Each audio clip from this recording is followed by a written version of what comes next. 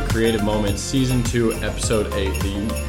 That didn't work. The Christmas special, coming to you a little earlier than Christmas. I'm Dante Bullhauer. I'm a photographer. Jamie Bullhauer. I'm a writer. Podcast where we talk all things creativity, and let's get right into it. So today, not going to be a super... Smooth. We're not on a smooth start. I almost cut my thumb on that one. Oh, well, it's all right. It's Christmas.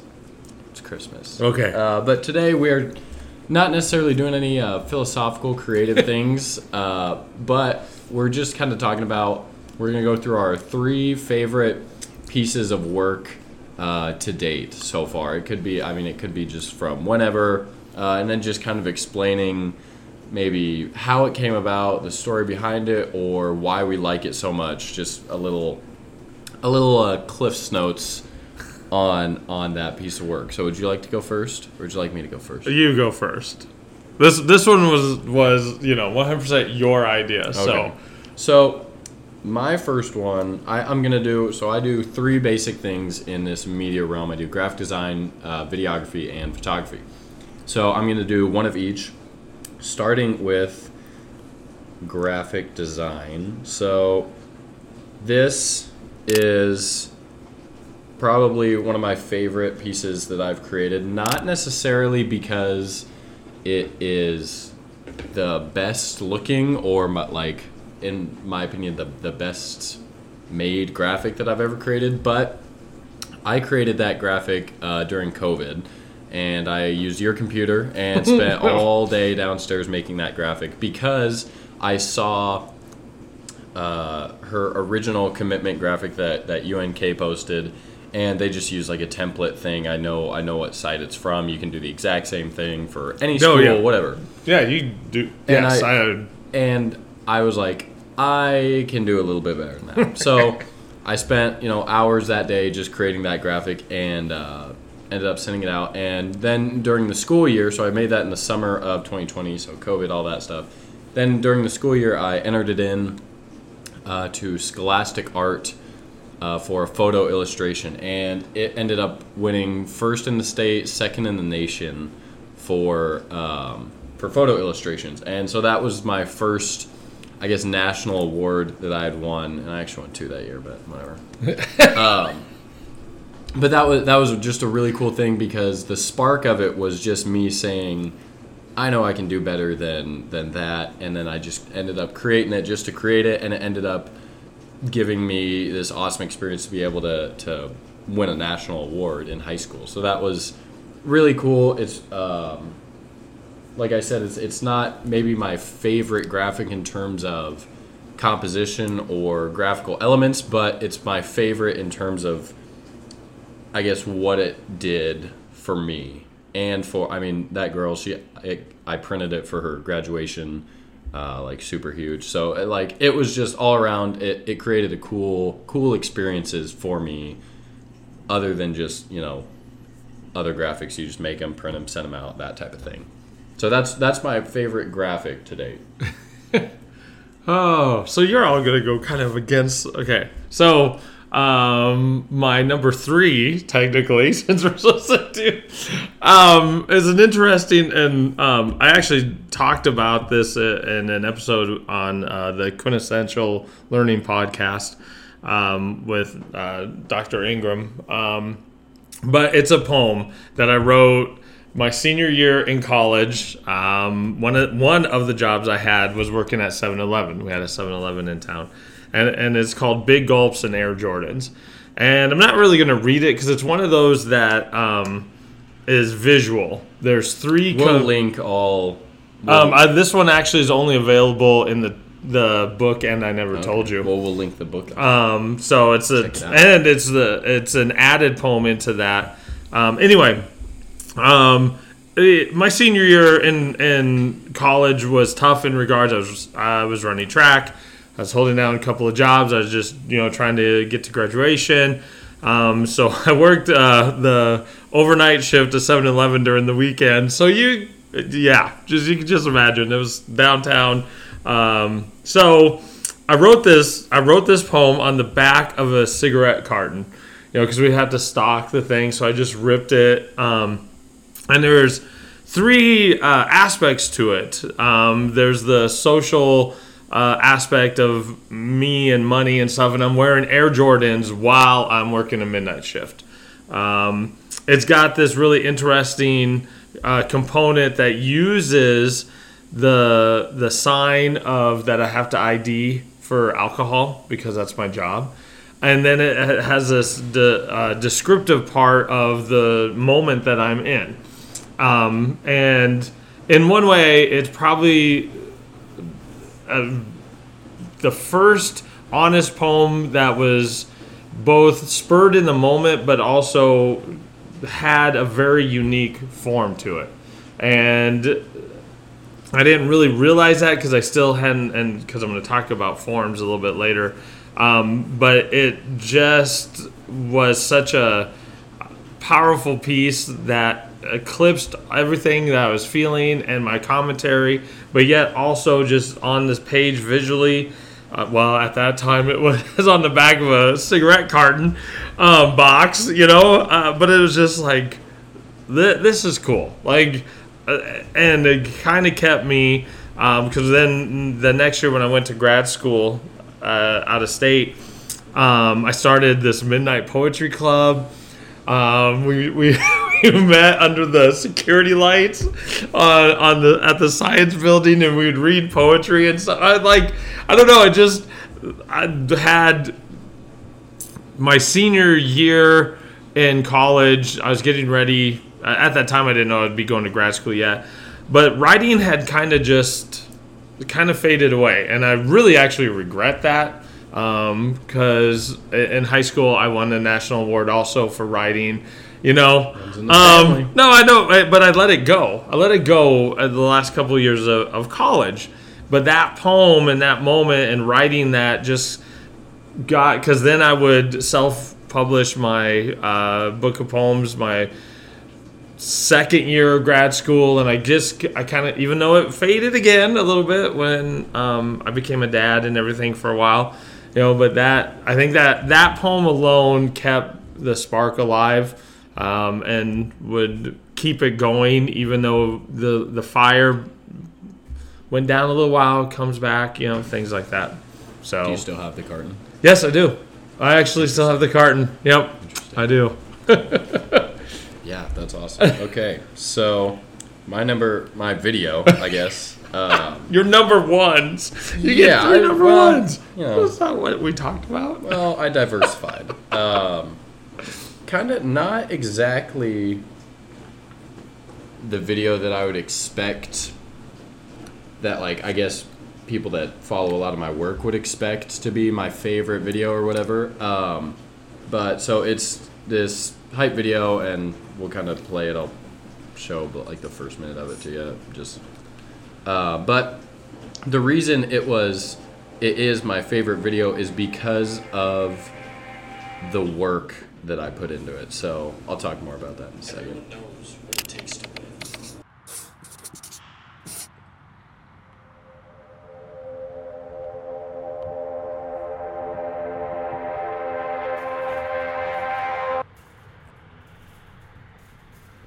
Everyone knows what it takes to win. Hard work, determination, talent, I could go on and on. But what does it take to be champion? To win it all, be undisputed, number one champ. What special thing separates winners from champions? It's failure. Coming so close to your goal, but not reaching it. It builds a hunger and motivation that can't be crafted through anything else. And no, failing isn't fun. But when that failure turns to fuel, there's no putting that fire out.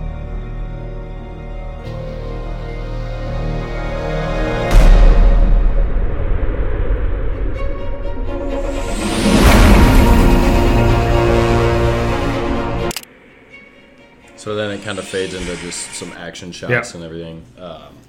But some creative writing there. Yeah. So there's a couple reasons why it's like my favorite video. One was the amount of work that I put into it. I did the voiceover. That was the first video that I really dived deep into sound design and like the wind and the like when her jersey's there, you hear a little like flag waving. All that stuff. It was the first time I really dove into that. I'm known somewhat in the sports world for hype videos, and that is a hype video, but it's so far out of the box of a generic hype video, I guess. Like, it's very personal to the team and the community, and you can relate to it. And it just really it took a lot of work. It took a lot of time to storyboard it out and then execute it and then edit.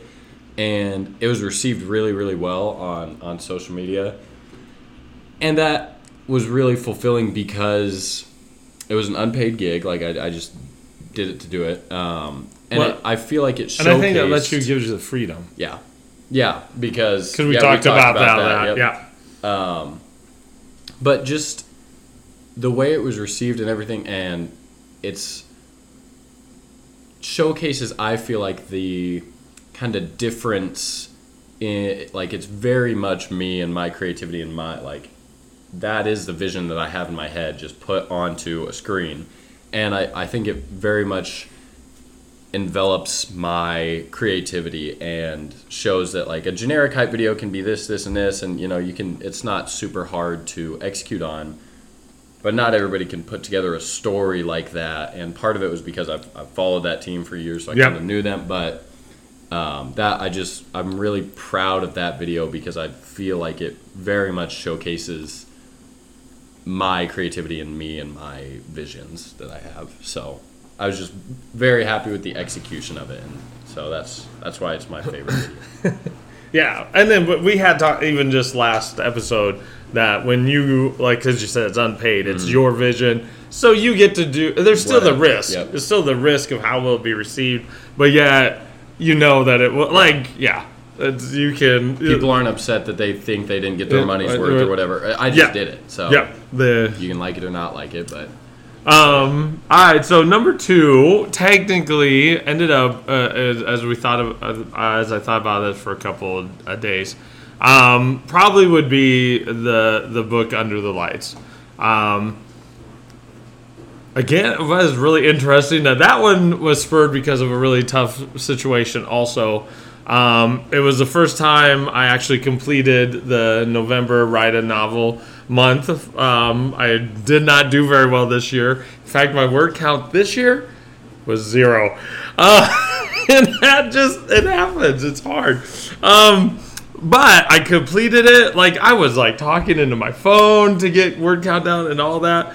And it's about high school football, stuff like that, which much of my career I've gotten to coach football and be a head coach a couple times and stuff, and it just was, writing a novel is a lot of hard work, takes a lot of time and stuff, but it also, at that moment in my career and direction and just lots of uncertainty and some stuff, it was also kind of like not exactly a legacy, but it was something that was completed, and I taught myself how to do this on Amazon and all that to get it published, and it's still a little rough on the Kindle side, but now the technology is even better on that aspect. At that time, it was still kind of rough anyway, getting it all online on Amazon.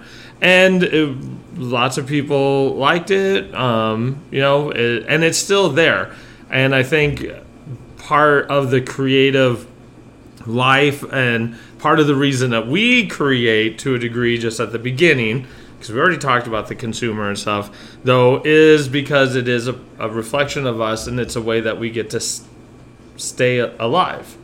If you remember way back reading Shakespeare, Sonnet 70, I believe. No, it might be 63. about how he wants his verse to be read, once he's gone. And that aspect that we know that some part of us is here, that book is there, who knows, maybe a grandchild will read it someday, that's really cool to actually think about. And so that is my second, getting that book done. I've got some other novels in my head and on paper, and I really need to push through, through getting those, but I did it, and so that's my number 2. Very nice. Very nice. All right. My number 3. My favorite photo, I guess. Yeah, because I cheated. Yeah, that's my bad. But no. Onward. It's our podcast. Yeah, I can do whatever I want. So this photo right here is my favorite photo. I think I might have shown it up on the podcast before, but I took this. No, I don't think so. Maybe not, but I took this on just a solo trip, and it was supposed to be a weekend trip, ended up just being a day trip to Colorado and back. Story for another time. But I went up there specifically. That was last October, so just over a year ago. And I went up to Colorado there in July of that same year, so a couple months before, just kind of on like a class trip type thing. But obviously I took a lot of photos there, things like that. But then I wanted to go back in October because during that time it was still COVID stuff. Even though it was a year later, there's still like restrictions, and you had to sign up for like times to get into certain parts of the park, and that was one of the most popular parts of the park. So I and you went early in the morning, right? Yeah, I left at 4-ish. Yeah. And so that night before I went up, I waited there until it hit 6 p.m. and it opened up and I got it. And then by the time I was done checking out, they were all sold out. So I was like, thank goodness that I was on there right away. Yeah. So I went up, and that is called Bear Lake, where I was at for that one. I went Bear Lake, Dream Lake, Emerald Lake, that kind of trail, if you ever were around that area. But that was the first trip that I have ever taken specifically just to take photos. And why it's one of my favorite photos is I really like the color and the drama of it and the emotion of it. But being there and the adrenaline and fulfillment that I felt on that hike. I hiked so fast I got really bad altitude sickness at the end because I was just so excited. But that, just feeling that passion to drive me to drive 12 hours in a day just to spend 4 hours taking photos was such a cool experience to know that, like, this is what I love. This is what I love doing, and I will go to these lengths just to get this photo and just to take photos, take videos, just to experience doing what I love in super cool places. And so that is why that's my favorite photo, because when I look at it, I remember parking my car and pulling up to the trail, and I was like, this is awesome. Like, this is my favorite thing ever. And I literally just did that specifically just because I love taking photos. And so that's why that's my favorite photo. Yeah. And again, here in that case, as having a footprint left, you know, someday you can show your kids, you know, but or you know, your nephews or nieces, like. And I think that's a side maybe that's another podcast, the importance of legacy, what we do with our creative of stuff, and why it matters for later. Anyway, you know, but like, yeah, you know, I was just surprised because there's a few other pictures I thought were. I mean, no, but it's you know, and there again, we already talked about. There's a bridge there for that. So, all right. Well, my number one is not a certain piece. It was my personal challenge to write in 100 different forms. That one, completing it, And I didn't give myself a timeline, just because I really didn't want to force it too much.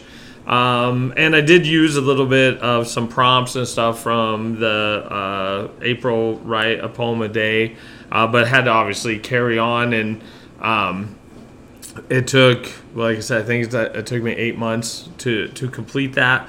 And what it did, and again, in that sense, it's just something I wanted to do.